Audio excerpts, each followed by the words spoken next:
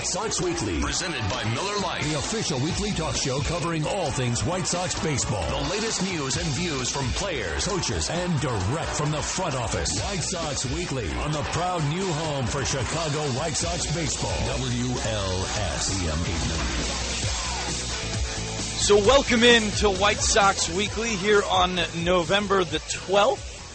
I'm Connor McKnight, and we've got you for an hour this afternoon here on WLS AM 890. Nice to have you. Live from Phoenix this afternoon. We took a little trip down to the Arizona Fall League to check in with some of the White Sox prospects playing for the Glendale Desert Dogs.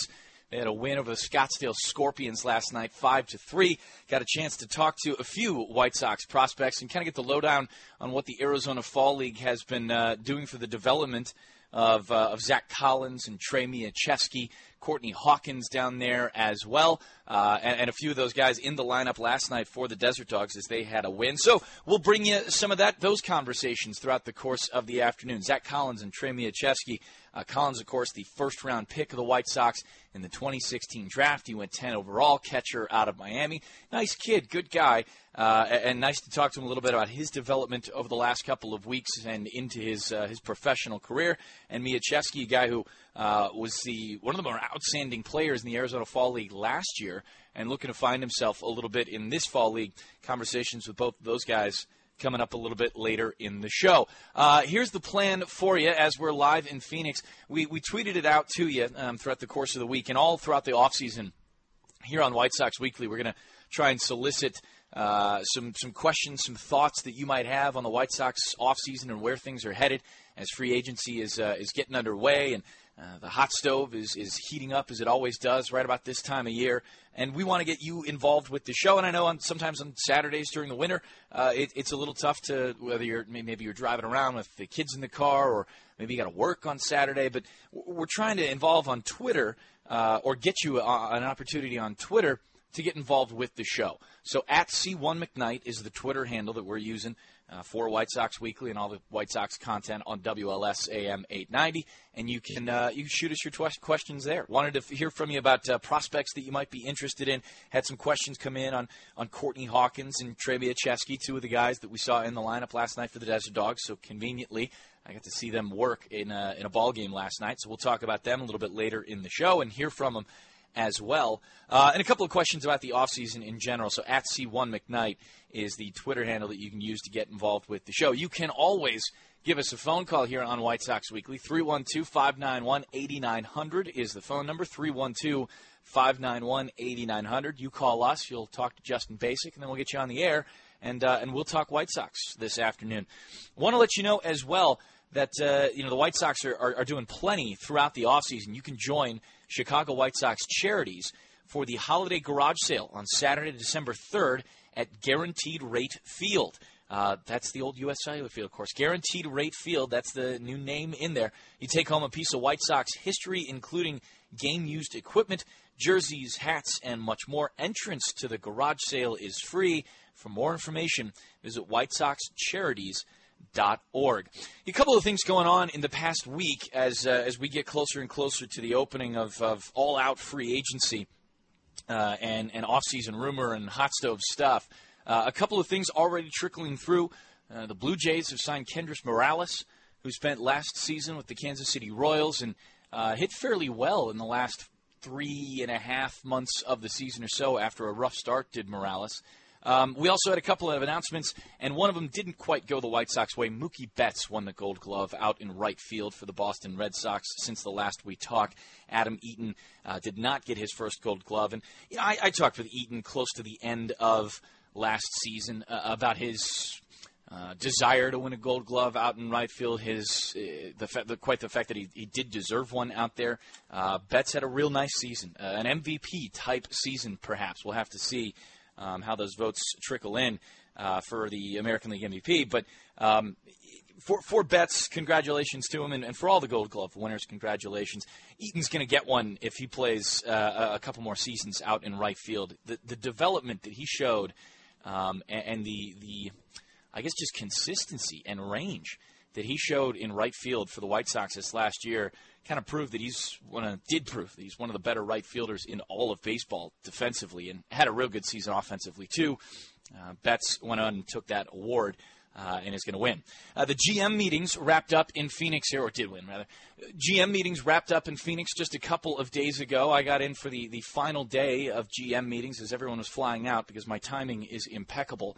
But want to wrap up a couple of things and quotes and comments from General Manager Rick Hahn in his conversation with some writers and reporters, both local and national, about where this offseason or what this offseason may look like for the White Sox, as by and large, the same kind of conversation is what we're hearing from the White Sox front office at this point.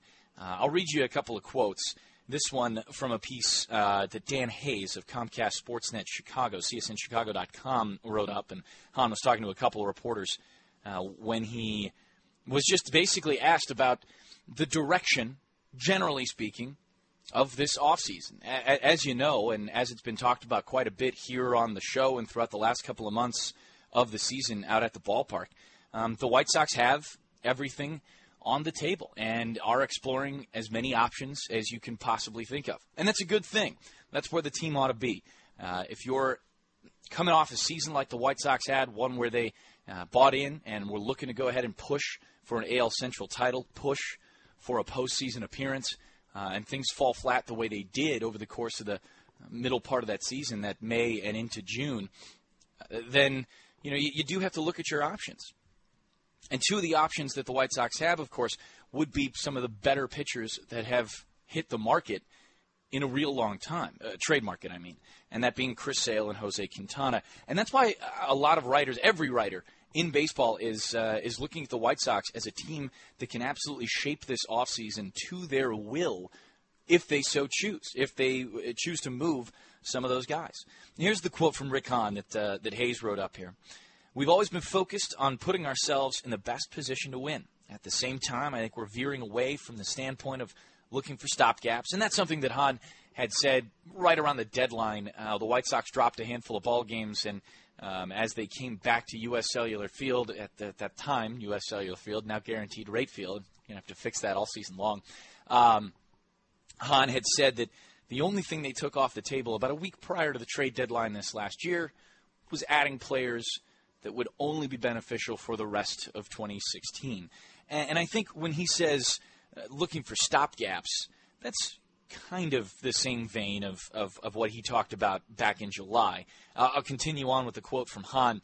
"A lot of what we did in the last few years have been trying to enhance the short-term potential of the club to put ourselves in a position to win immediately. I feel the approach at this point is focusing on longer-term benefits. It doesn't mean we won't necessarily be in a good position in 2017. It means that our targets and whatever we're hoping to accomplish have a little more longer-term fits in nature." So a lot of people have taken that and kind of looked at it from a few different ways, whether it's who you're adding and how you're adding to the ball club around the existing core, Sale, Quintana, Abreu, Eaton, you know the names, and the general Anderson, Rodon, you know that general core the White Sox have, a young, controllable, very, very good core of a handful of players, whether that's adding to those with more of the same type via a couple of trades, a couple of additions that you make, a lot like the Todd Frazier deal or a lot like the Brett Lawrie deal that brought both of those players to the White Sox last season, but shifting the target a little bit. Instead of grabbing a guy like Frazier, who is, in his age 30 season and already an established major league veteran, or Lawrie, who kind of the same, but a little bit different category. You're looking for guys who are, looking to announce their presence with authority, looking to get into the big leagues and start kind of making a name for themselves, and prospects who are on the cusp of establishing themselves as major leaguers. And whether those trades happen by moving Sale or by moving Quintana or not, it certainly seems, and it certainly is the case that Rick Hahn has kind of announced the moving of the target a little bit in what the White Sox are looking for in return for any of those. Now, whether it's a complete rebuild, whether it's here or there or here and there, kind of adding and subtracting from from your own roster, your positions of strength to cover some weaknesses, that's still very much up in the air, it seems, and still very much going to depend on what the White Sox, what the trade market looks like from other ball clubs. I would expect, and this is just my own speculation, this is kind of my own view on the club, and I could be wrong, we'll see, but it seems to make sense that, the White Sox could have made moves at the deadline toward the end of July this past year, and could have made the big ones. Didn't, I think, because, and I think when Rick Hahn talks about where they're looking to add or how they're looking to add players to the roster, that the younger guys, the Nomar Mazzaros of the world, the Jackie Bradley Jr.'s of the world, guys whose time has come in the big leagues and are very obviously going to be contributors at the big league level for the next 5, 6, 7, 8, and 9 years. Those guys weren't going to be moved because their teams were making pushes for the playoffs, and they were playing important roles there, whether it be in Texas or whether it be in Houston or whether it be in Boston.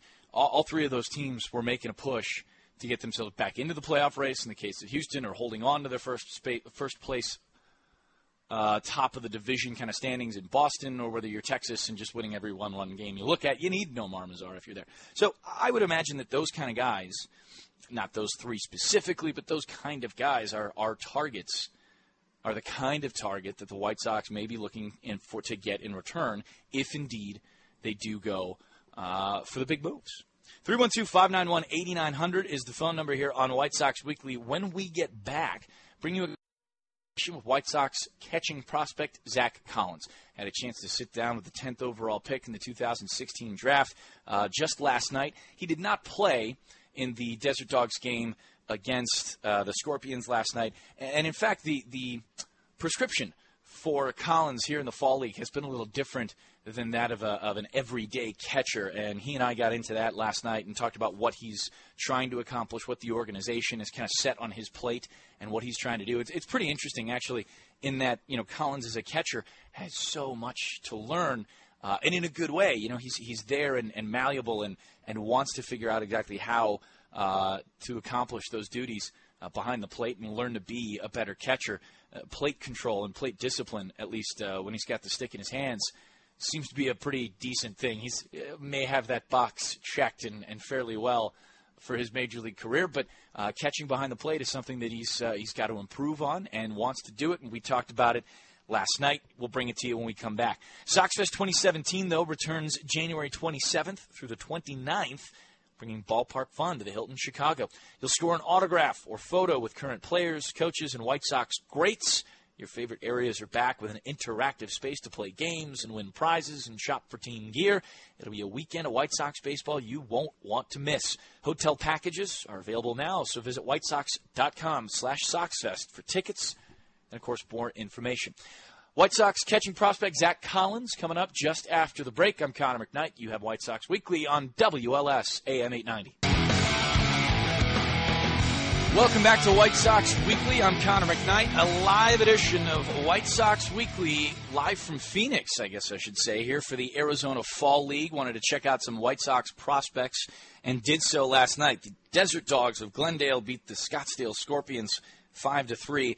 A 2-run shot from Dodgers prospect Cody Bellinger, a moonshot, is a huge shot, and Harrison Bader of the Arizona, where does he play? Oh, yeah, the St. Louis Cardinals prospect, outfielder in that organization, a 2-out, 2 RBI double. Zach Collins was on the bench last night, but has played a couple of ball games so far in the Arizona Fall League. I had a chance to sit down with the White Sox top catching prospect and chat a little bit about what the Fall League has been for him and what he's looking to learn over the last 5 and the next week. Here he is, Zach Collins of the Chicago White Sox. Sitting down here with Zach Collins, White Sox catcher in the system, and the first pick for the Sox in last year's draft. Zach, appreciate you sitting down. How is the Arizona Fall League for you? You've played a lot of baseball this year. Yeah, it's been great. I mean, this is kind of the best way to end it and go into the off season, being able to play with these guys and learn a lot from them and kind of hang around the best talent in minor league baseball.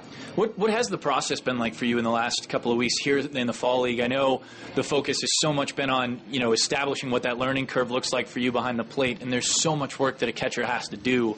How much more comfortable are you getting? What have you learned about yourself when you're wearing the gear, and what have you learned about seeing other pitchers?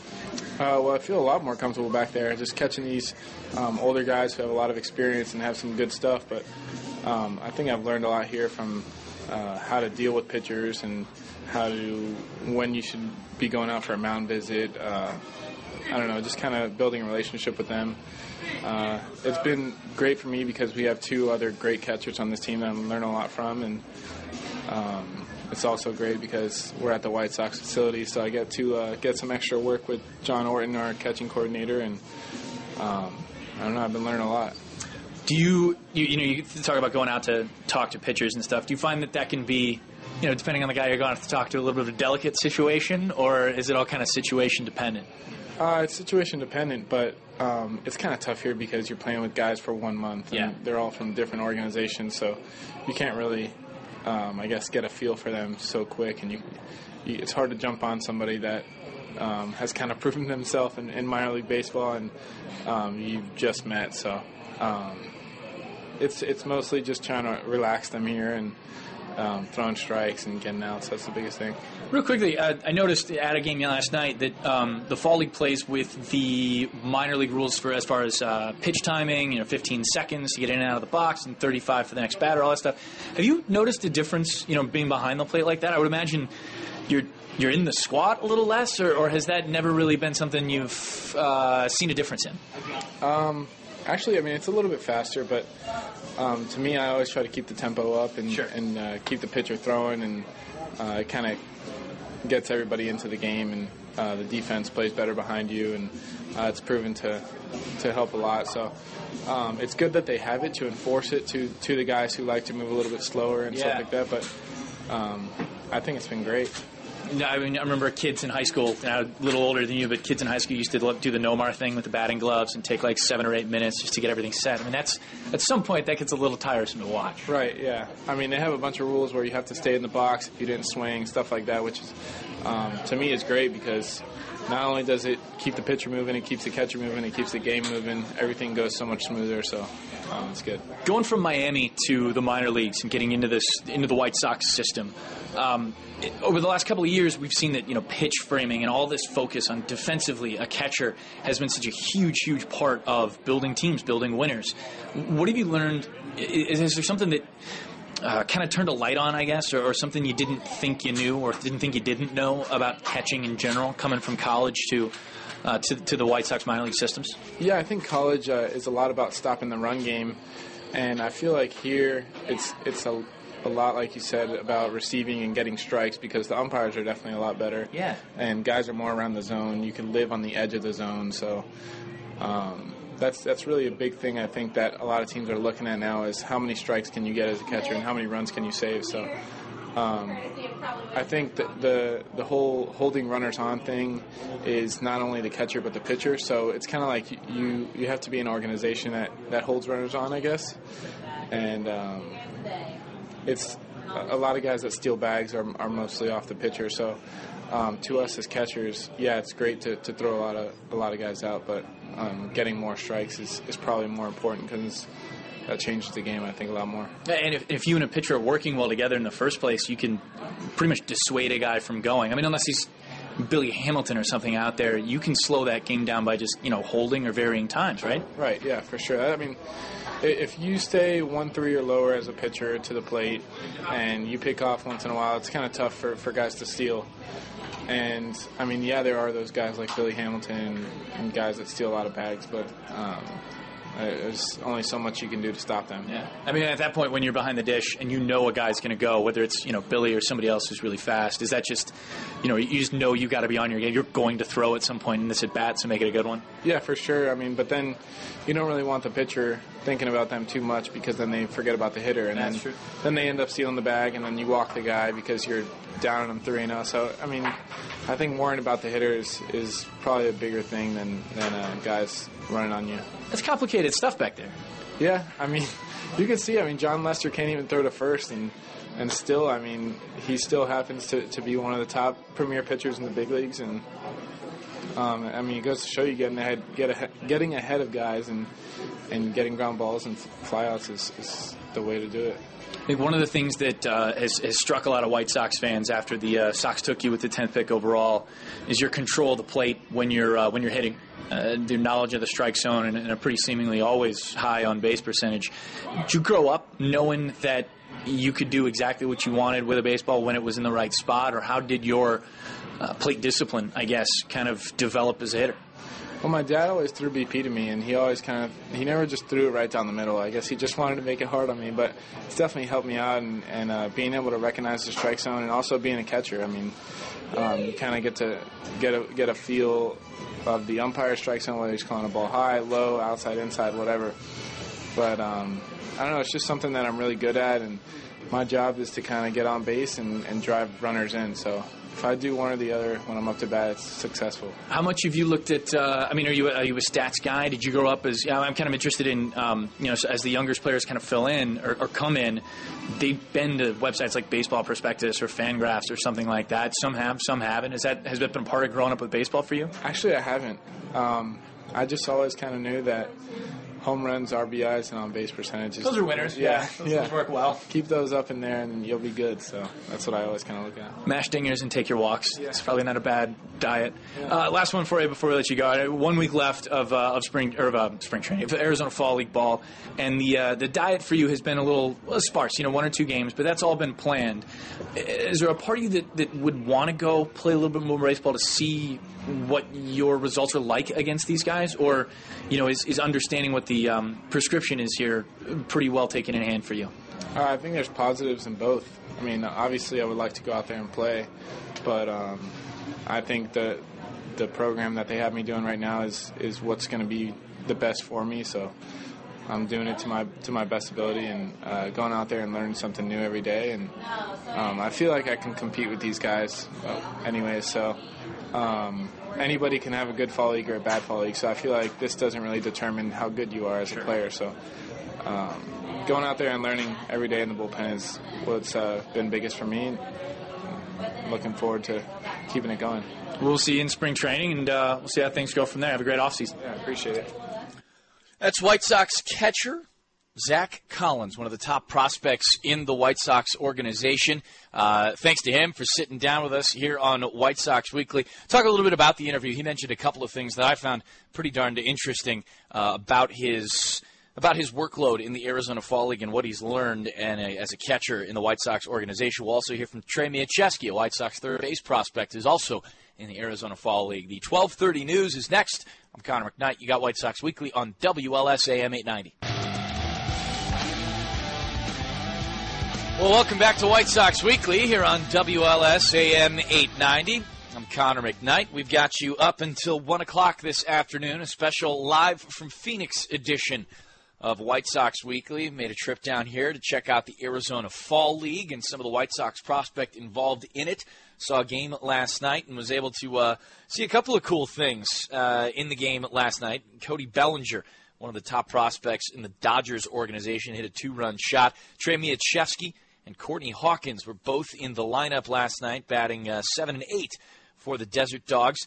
No success with the batted ball for Mieczewski or Hawkins, though they walked 3 times between the two of them. Mieczewski was 0 for 4 with a walk and did put one deep into right field. He's a Mieczewski, who you'll hear from in a couple of minutes, actually, is a switch hitter, playing third base last night. Made 2 good plays, made 2 rough plays, and that's kind of the fun, at least for me, and kind of the prospect nerd that I can be when it comes to baseball.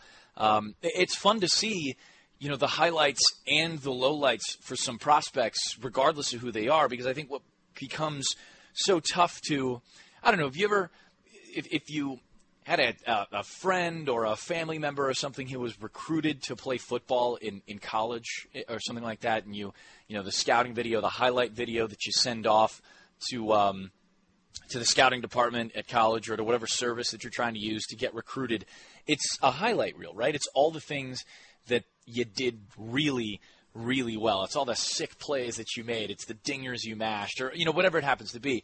But I think in evaluating a player, I think you need to see some of the struggles too. You have to see how those struggles come about. You have to see what the weak points in that game are, because you got to know if that guy's going to be able to shore those weaknesses up. I love coming down to the fall league for that. I love going to spring training for stuff like that, and saw some of it last night.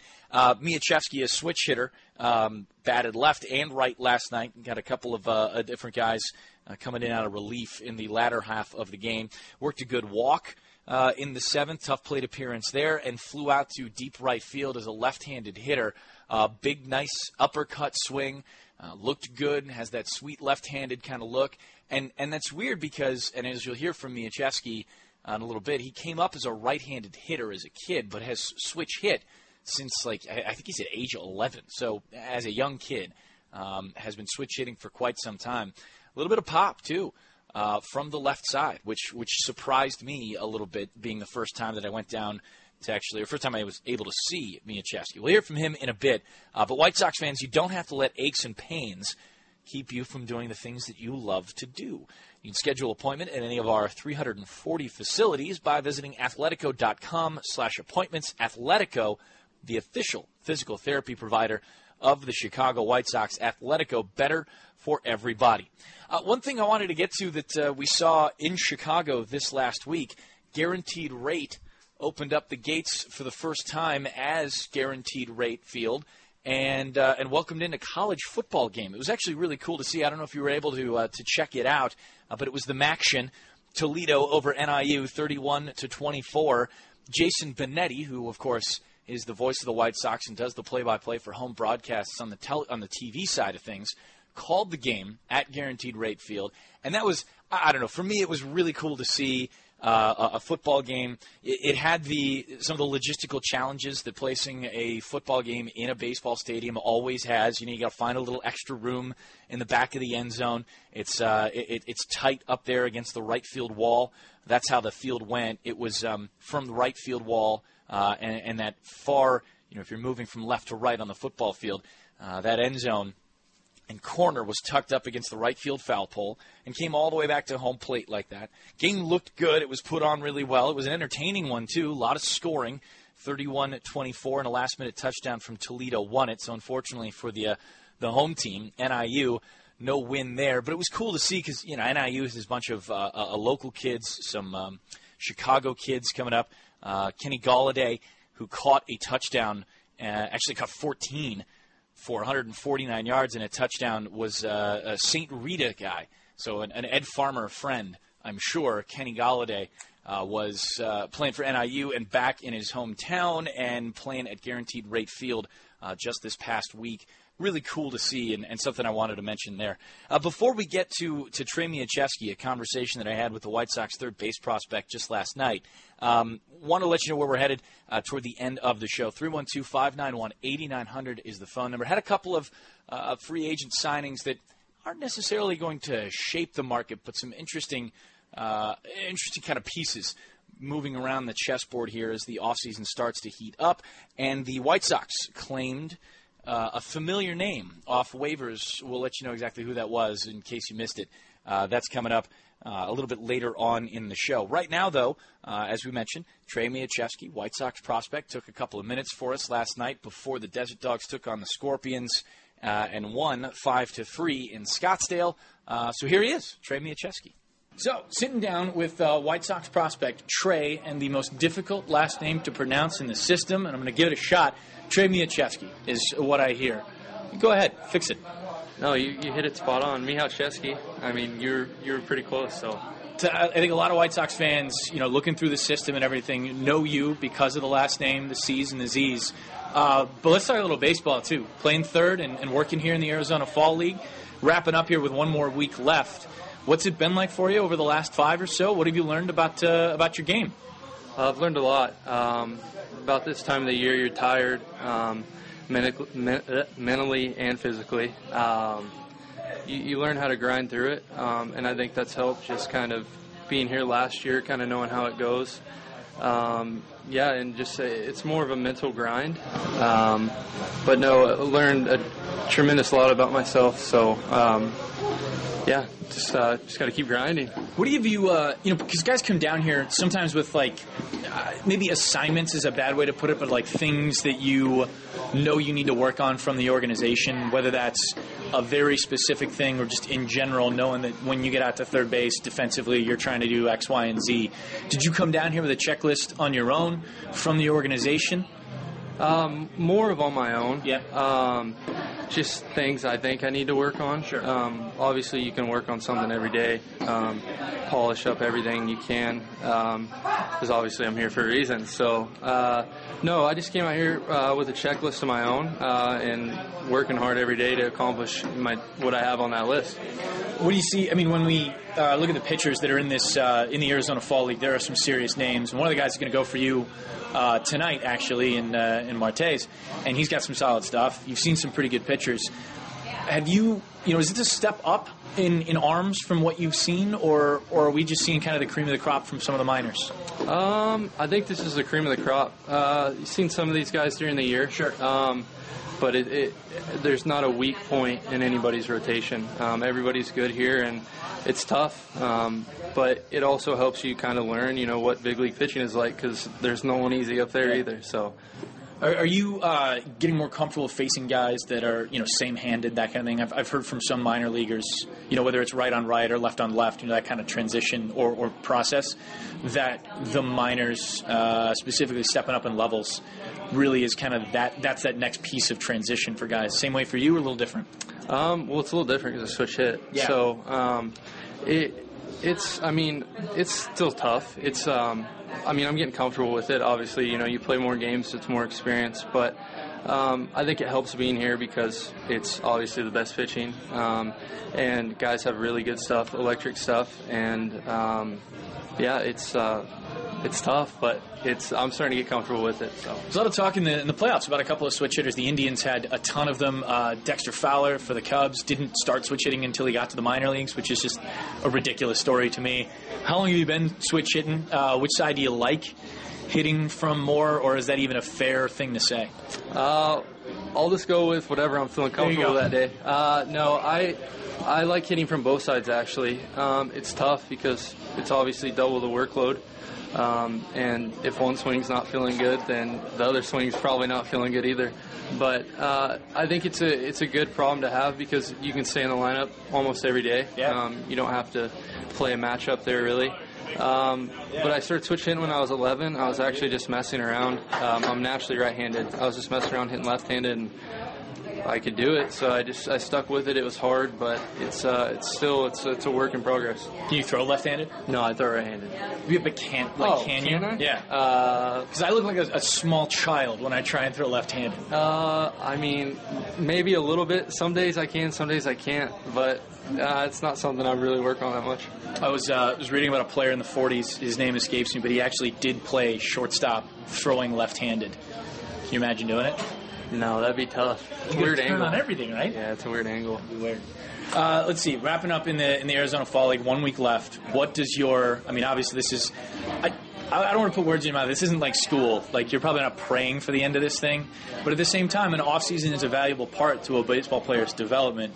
What are you looking forward to when this off-season hits? And will you look back at the Arizona Fall League specifically, or your season on a whole?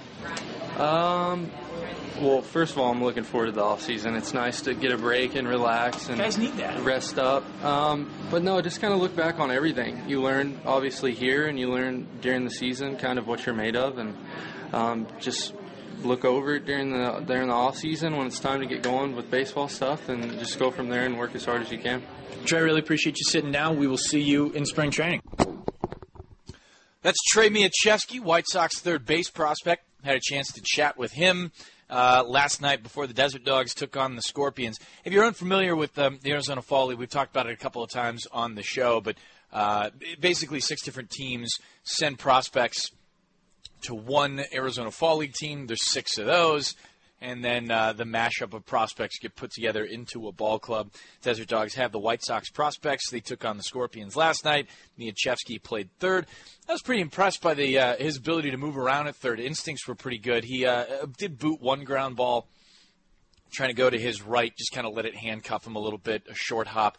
Made some good throws over at third base, however, and was able to snag a pretty hard-hit liner that was over his head, leapt up and grabbed it, so that was a pretty good play there. And as I mentioned, and as he talked about, Trey's a switch hitter over at third base, and he rode one out to right field, nearly got it out. This one was, I would imagine that, in Arizona, the ball flies pretty far. You don't have to quite get into it the way you would in, San Francisco or something. But at night in Arizona, it's not quite the flight. It's not quite the air density, I guess, that it is during the day. Maybe during the day that ball goes. But last night it was about 5, 6, 7 feet shy of the wall out there in right field. He hit it left-handed. Cody Bellinger of the Dodgers, I was pretty impressed by. That's a prospect that, as the Dodgers look to revamp their roster a little bit, a playoff appearance and losing to the Cubs in the NLCS, but they're going to lose, or will likely lose, Rich Hill to free agency, so they're looking to shore up their starting pitchers and rotation a little bit. Wonder if Cody Bellinger is a guy who played first base last night, which I was a little bit surprised about, although with the Dodgers having the outfield kind of loaded at the major league level, maybe Bellinger has to play a position or two to figure some things out. Or to be a little bit more versatile and get up to the big leagues. Bellinger has some serious power. He was fun to watch. Drove a 2-run homer out to right field. Absolutely crushed this ball. But you have to wonder if Bellinger might be on the move or a prospect the Dodgers use to go ahead and fix a couple of positions of need or maybe pick up a starting pitcher this off season. The most popular way to follow White Sox baseball is with MLB.com at bat. It is the #1 app for live baseball. With it, you enjoy live look-ins, highlights, game day scores, StatCast, live radio broadcasts, and more. Get MLB.com at bat on your favorite devices right now. 312-591-8900 is the phone number here on White Sox Weekly. Got a couple of minutes left with you before 1 o'clock rolls around. Get to some of your questions that you posted on Twitter. You can still submit a question or two at C1McKnight is the Twitter handle, or you can just hit us on the phone number. Your chance to join the show coming up next on WLS AM 890. Welcome back to the final segment of White Sox Weekly here on November 12th. Thanks for hanging out with us throughout the course of the afternoon. 312-591-8900 is the phone number. You can shoot us a question or a thought or whatever on Twitter at C1McKnight. However you want to. I don't mean to define how you want to involve yourself with the show. That's not for me to do. That's for you to establish. At C1McKnight on Twitter is the handle, and the phone number 312-591-8900. Before we get to some of your questions that you dropped off on the Twitter monster, White Sox fans, don't let aches and pains keep you from doing the things you love to do. Schedule an appointment at any of our 340 facilities by visiting Athletico.com/appointments. Athletico is the official physical therapy provider of the Chicago White Sox. Athletico, better for everybody. A couple of dates of significance that I wanted to get to. Don't want to move past and not let you know exactly what's coming up for the White Sox and throughout Major League Baseball. November 14th is the next big deadline this offseason. That is the deadline for free agents to accept or reject the qualifying offer.